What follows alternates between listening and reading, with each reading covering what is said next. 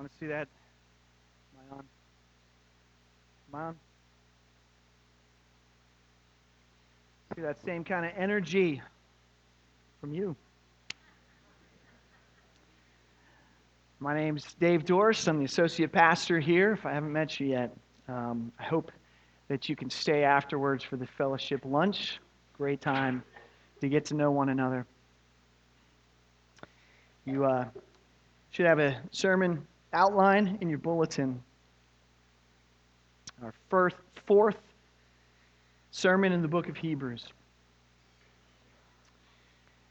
And I've figured out this week the job that I definitely don't want to ever have, besides being a ball boy for the New England Patriots.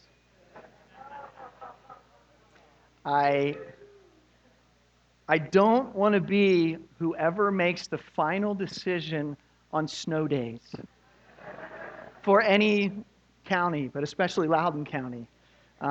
Poor guy or lady, whoever does that, they just get mocked and second-guessed every time school closes or doesn't, at least judging from social media that I've seen.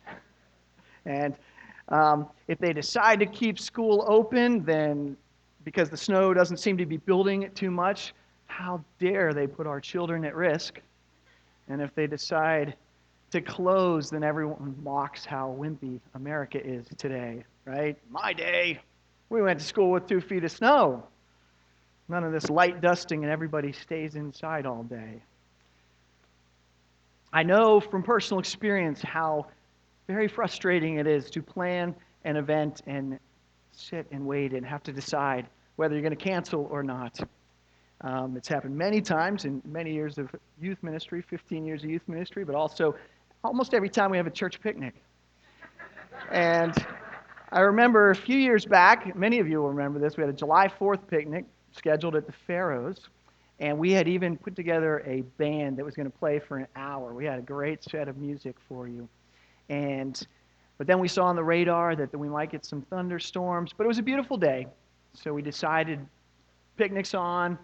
Everybody came. Well, about halfway through, storm hit, the hail hit, and everybody scrammed. Everybody cleared out, except for the band that huddled under tarps with the instruments and equipment.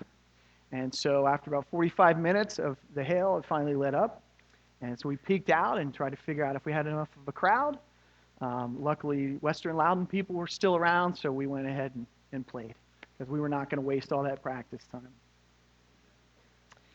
How we wish we could control the weather, just like we wish, I think, that we could control everything else in our lives.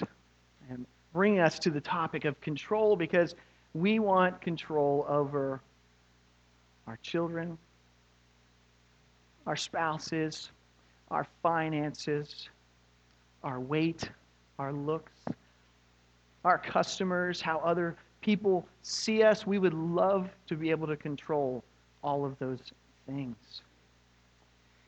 I have all the same control issues you do, plus the pastor issue of not being able to control your spiritual growth like I would like to. But we talk about some people as control freaks as though everyone doesn't love to just have their way.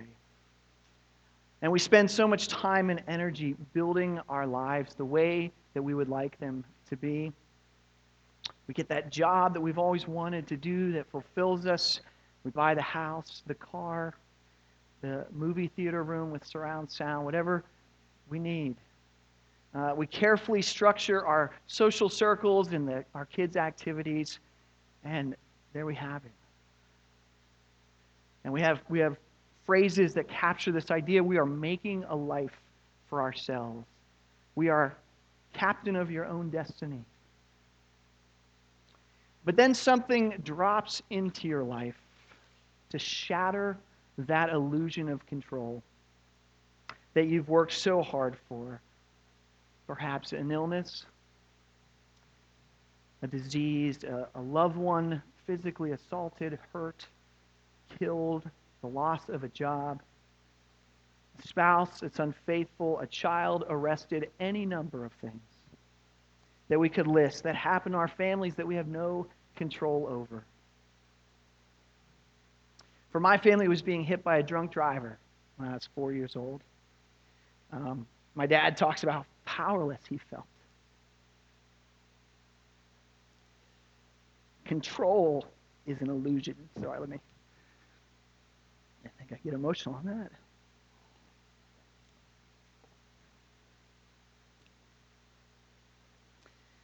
I'm sorry if I'm the first person that's ever told you that. Control is an illusion. We feel like we have it. But there are things that can happen that will affect you, that you have no say over, even if you can control the people closest to you in your life. There's not much you can do in the face of natural disasters. Cancer and Alzheimer's are no respecters of persons. Global forces will do whatever they want.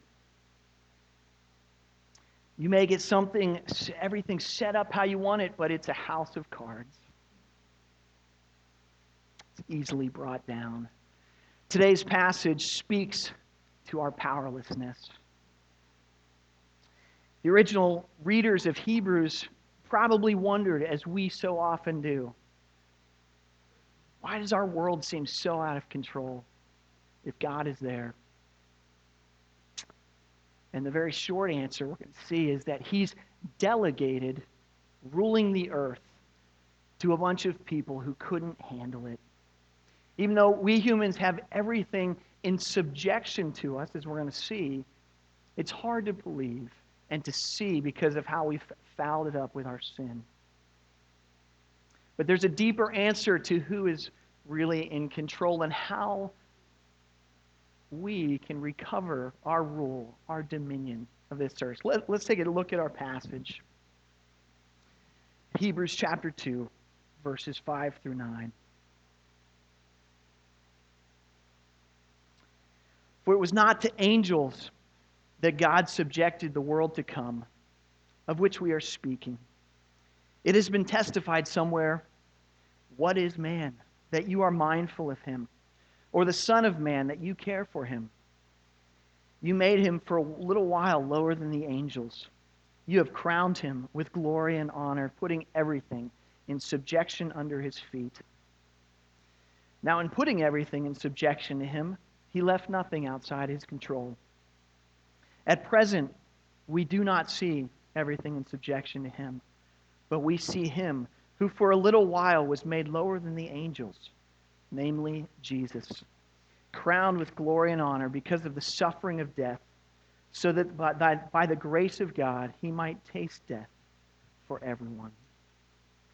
The grass withers and the flower falls, but the word of the Lord endures forever. Lord, give us ears to hear what you want us to hear. Open our hearts to receive the message from this passage and from you. Hebrews is not the easiest, most straightforward book, so help us to realize that it was written for our edification and for our understanding, and that there are wonderful truths in here. Amen. Let's review very quickly what we've learned about the book of Hebrews so far. We're not sure who wrote it, either Paul or another early church leader. We're not exactly sure who it's written to, but we do have a very good sense that the audience was probably Jewish Christians who were facing persecution. And because of that persecution and some poor teaching, perhaps an unwillingness to study and to grow in their faith, they were considering turning away from the Christian faith back to Judaism and the law. And so the writer structures the book as a way of showing how Jesus is greater than everything, anything they could ever go back to. Greater than the law, greater than the old covenant, the prophets, Moses, angels, all of those things. And this passage is essentially the conclusion of that first comparison that we've been looking at for 3 other weeks. and that's Jesus is greater than angels. And we've had a few explanations of what angels do in the first 18 verses. And so if you look back, if you remember, chapter 1, verse 6 says that angels, God's angels worship Jesus first and foremost. And then in 1:14, it kind of gives us a description of what angels do. Are they not all ministering spirits sent out to serve for the sake of those who are to inherit salvation? They serve God's people. And then we found out that angels declared the message of God's law in chapter 2, verse 2. But there may have still been some people, some of the readers maybe here, who were still wondering, well, aren't angels in control of everything that happens here on earth? To which the author begins this section by saying no. The earth is not in subjection to angelic beings. God hasn't given them that level of responsibility. He's given it to other beings, human beings. And so our first point is to think about humanity's original mandate, control over this earth. Verses 5 through 8. Let me read them again. For it was not to angels that God subjected the world to come, of which we are speaking. It has been testified somewhere, what is man that you are mindful of him? Or the Son of Man that you care for him? You made him for a little while lower than the angels. You have crowned him with glory and honor, putting everything in subjection under his feet. Now, in putting everything in subjection to him, he left nothing outside his control. And so in case you haven't looked at the footnote yet, that quotation is from Psalm 8, verses 4 through 6. And the rest of Psalm 8 fleshes out, if you want to turn there, you can, it's in your outline. It really fleshes out and expands what our dominion looks like. You have given him dominion over the works of your hands. You have put all things under his feet, all sheep and oxen, and also the beasts of the field, the birds of the heavens, and the fish of the sea, whatever passes along the paths of the seas. And so Psalms, Hebrews, they reflect the original creation mandates of Genesis. And so if you look, again, I've got them printed, Genesis 1, 26 and 28. Then God said, let us make man in our image, after our likeness, and let them have dominion over the fish of the sea, and over the birds of the heavens, and over the livestock, and over all the earth, and over every creeping thing that creeps on the earth. And then verse 28, God blessed them, and God said to them, be fruitful and multiply, and fill the earth, and subdue it, and have dominion over the fish of the sea, and over the birds of the heavens, and over every living thing that moves on the earth. Clearly, all three of these passages from Genesis, from Psalms, and from Hebrews are making the same point. God created the world. God created human beings. God gave human beings dominion over that world. And so, back in Hebrews, verse 8 essentially says, yes, I do mean everything. Nothing is outside of man's control. Every land animal, every bird, fish, every plant, every landmass, every coastline. Man can do what he wants with it, to it. But I think the implication and the emphasis of the idea of subduing is that man is to protect and to care for the world while still utilizing it to the full potential for what glorifies God. So what do I mean by that? Take for one example, trees. Men should plant trees, humans should plant trees, preserve forests. But if chopping down a tree is necessary to build an altar to the Lord, or to create a book, or some other necessary and good purpose, man has that right. And so without going into a full-blown theology of creation care, it's enough to just recognize that God entrusted the world in the hands of humans. The world would not be better off without us, as we sometimes hear. But we can't abuse it. But we are to use it and care for it. And beyond being God's stewards of the earth, the psalmist marvels that even though we may feel incredibly insignificant, God takes notice of us. Even though you are only one out of 7 billion people on this planet, and this planet is just a tiny part of a mid-sized galaxy in a massive universe, God still cares for each one of us. That is a marvel. He crowns us with glory and honor, making us the pinnacle of his creation labors. But you may say, have you taken a look around lately? It doesn't seem like everything is under our control, and so the writer gets to that. Point 2, the difficult reality is that the world is corrupt, and there is futility. The second part of verse 8 says, at present we do not yet see everything in subjection to him. Now there's not a lot of explanation. But remember Romans 8, verse 20.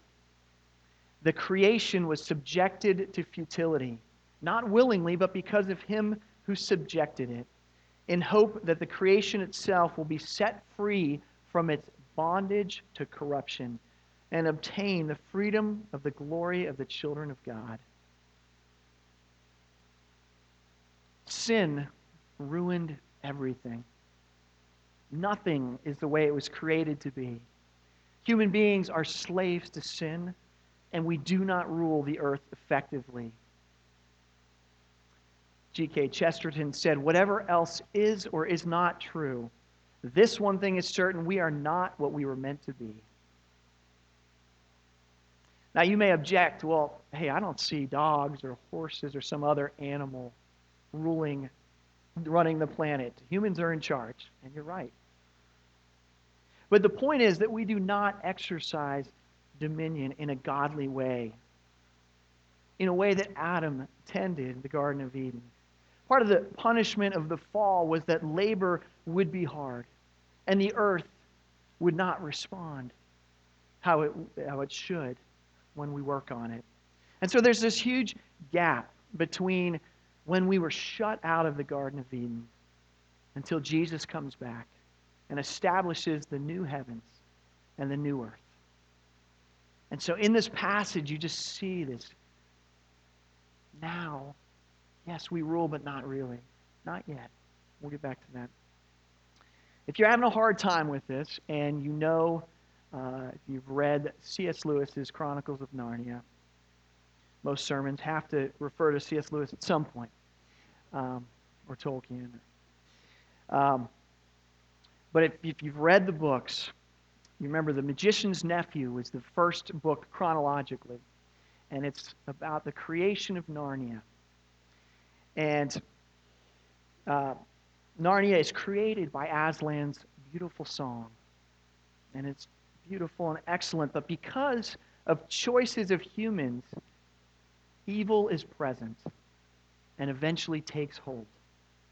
If you remember the story, by the time of the second book, The Lion, the Witch, and the Wardrobe, Narnia is under the reign of the White Witch. It's always winter and never Christmas, right? The land is cursed, and some of the trees are on her side. And the problem is there are no sons of Adam or daughters of Eve sitting on the thrones at Cair Paravel, ruling Narnia. But everything starts to change when Aslan arrives and when the children arrive. And full transformation takes place after Aslan defeats death and then crowns the 4 Pevensie children as rulers of Narnia. It's a brilliant analogy. And just as human reign is restored through the efforts of a greater being in Narnia, so we have the solution to our problem provided by a greater being. And so point 3 is the solution. And Jesus achieved what we could not. And so all of verse 9 explains, but we see him who for a little while was made lower than the angels, namely Jesus, crowned with glory and honor because of the suffering of death, so that by the grace of God he might taste death for everyone. Now, the author of Hebrews does what we tried to do every week when I was teaching Psalms with Frank Pugh and John Thompson. And they're still teaching it with Mark Rist. I've moved over to the apologetics class. But what we try to do is first you look at the Psalms text and try to figure out what it's saying to the original audience and what it reveals about man's condition and God's character and promises, how we're in those situations as well. But you can't stop there with the Psalms, as you can't with really any scripture. Because you need to recognize that every psalm says something about Jesus, or at least needs to be read in the light of the new covenant and Christ's redemption. Even though the Psalms were written 1,000 years before Jesus was born, they all point ahead to him, and they have new meaning because of him. And that's what the author does here and throughout the book of Hebrews. He says the best way to understand Psalm 8 is that one particular human perfectly fulfilled that psalm. And then he goes on to explain exactly how Jesus fits it. He says he was made for a little while lower than the angels. Right? In other words, Jesus was human. Jesus took the human condition even while he continued on fully divine. He identified with us. He was crowned with glory and honor, not just because of his status as a human, but because he accomplished something important in submitting to death, a death that took the place for others. Jesus is the representative man who fulfills this psalm on our behalf. The dominion that Adam and Eve lost because of their rebellion is reinvested in Christ. The first Adam ruined the world. The second Adam, Christ, restores it. And the text tells us that restoration is only possible by undergoing the penalty of that sin, which is death. Nancy Guthrie comments that we recognize immediately that Psalm 8 is not true of us, but it is true of Jesus. And through Jesus, as we unite ourselves with him, it will be true of us. It is through our identification with Christ, our oneness with Christ, that we also fulfill the destiny originally designed for us and revealed to us in Psalm 8.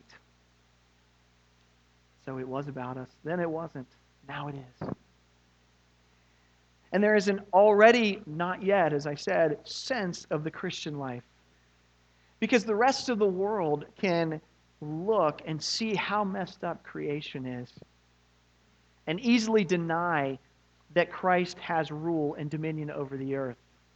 But the eyes of our faith see Jesus crowned with glory and honor, reigning over history, which points to him and leads to his soon return. Everything is already ours in Christ, though not yet realized in our experience. Now, verse 9 has a couple troubling, tough parts. And it would be easy, I call them landmines, that we could step on.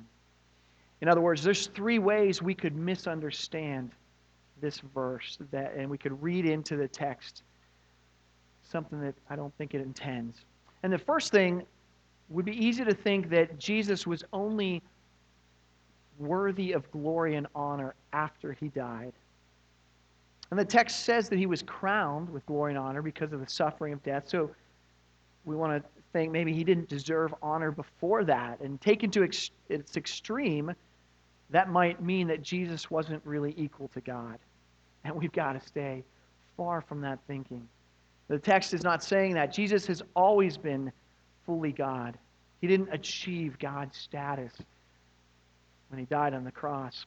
He's always been worthy of worship, glory, and praise. But his sacrificial death kicked off the new reign of his kingdom. It's a timing issue. Philippians 2 says something very similar. Jesus became obedient to the point of death, even death on a cross. Therefore, God has highly exalted him and bestowed on him the name that is above every name.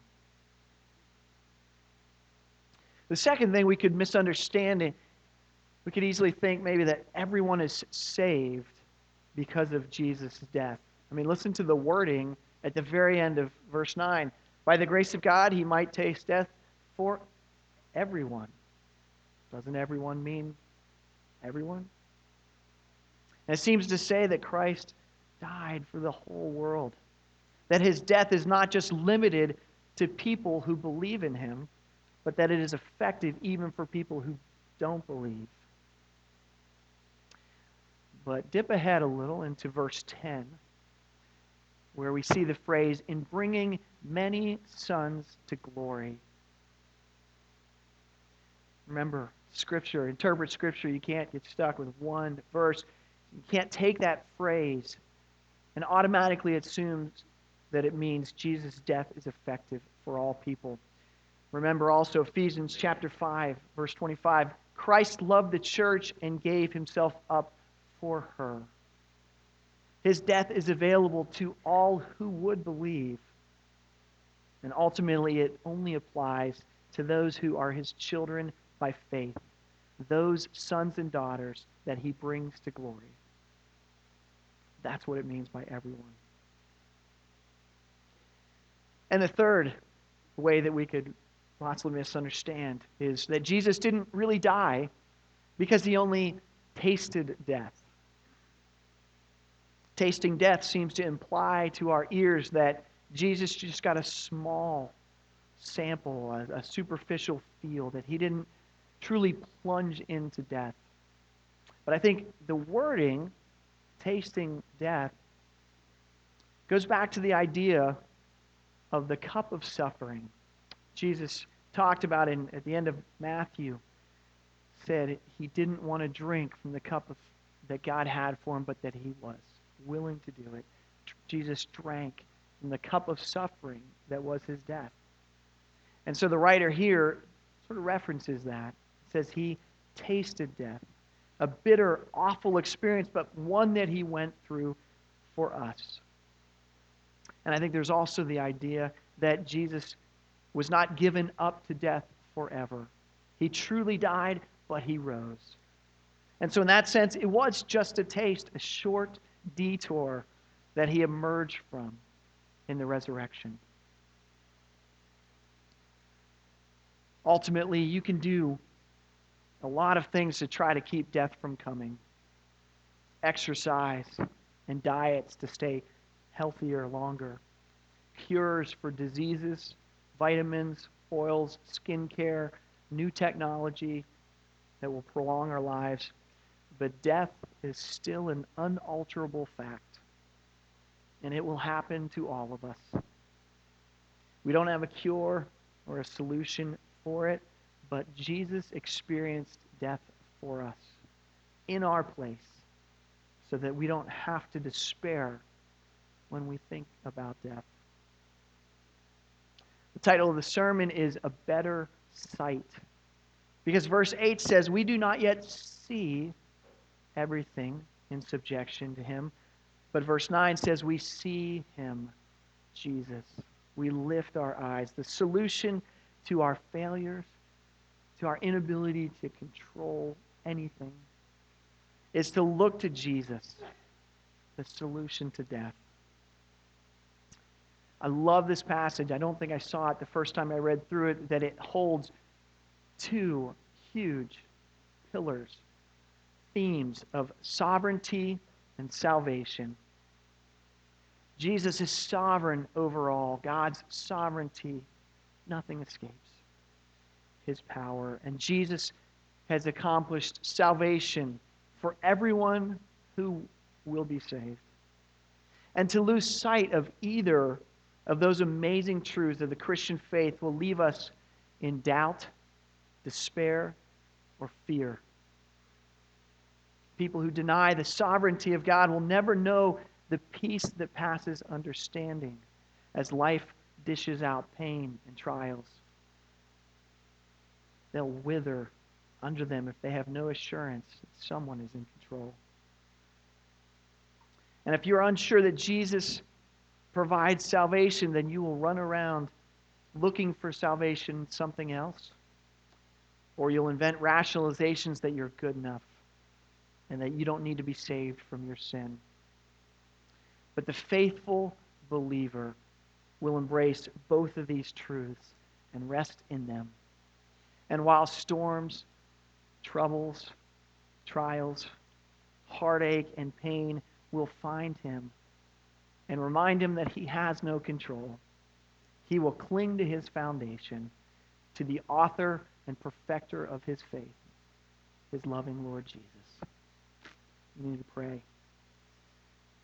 Take a few moments to pray, and I will close us.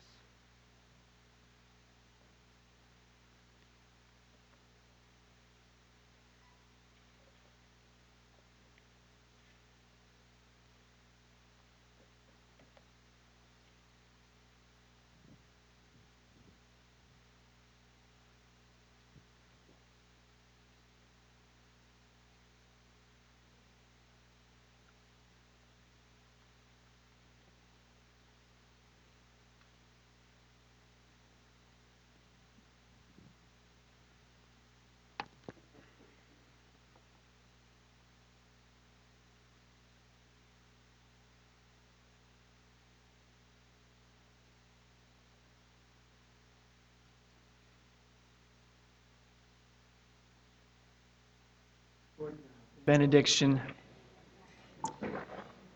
The responsive blessing, lift up your hearts. Lift them up to the Lord. Let us give thanks to the Lord our God. It is right to give him thanks and praise. Therefore, with the angels and archangels and with all the company of heaven, we praise and magnify your glorious name, saying, Holy, holy, holy, Lord God of hosts, heaven and earth are full of your glory. Glory be to you, O Lord Most High. Let us grow in the grace and knowledge of our Lord Jesus Christ and go forth to love and serve others in his name. Thanks be to God. We will see you in the cafeteria. Looking forward to eating. Yeah.